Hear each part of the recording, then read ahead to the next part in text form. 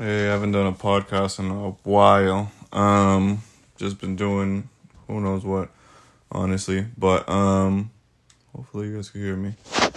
I was just reading this thing I just saw on like Twitter, and it was basically saying I think it's the book's like the Four Agreements. So I haven't even read it, but it was interesting. It was like the fear of being rejected becomes the fear of not being good enough.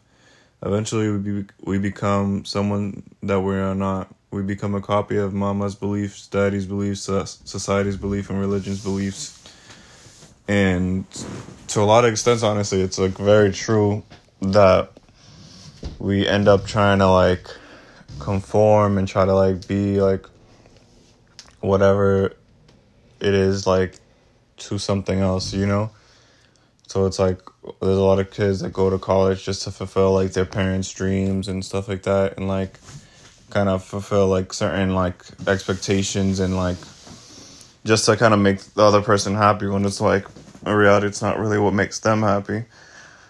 And then like it said, like even society's beliefs and like religion's beliefs, it's like feeling like certain things are just to like go with that, but it's not truly what they want. And I think it's all very interesting, honestly, because it's like there's so many people out there that are not doing what they truly actually want to be doing. And they're just following this rule and stuff, and they're not being happy, truly happy with their lives. They might say that they're happy and whatnot, but there's probably part of them that does know deep down that it's like, is this what you really want? You know what I mean?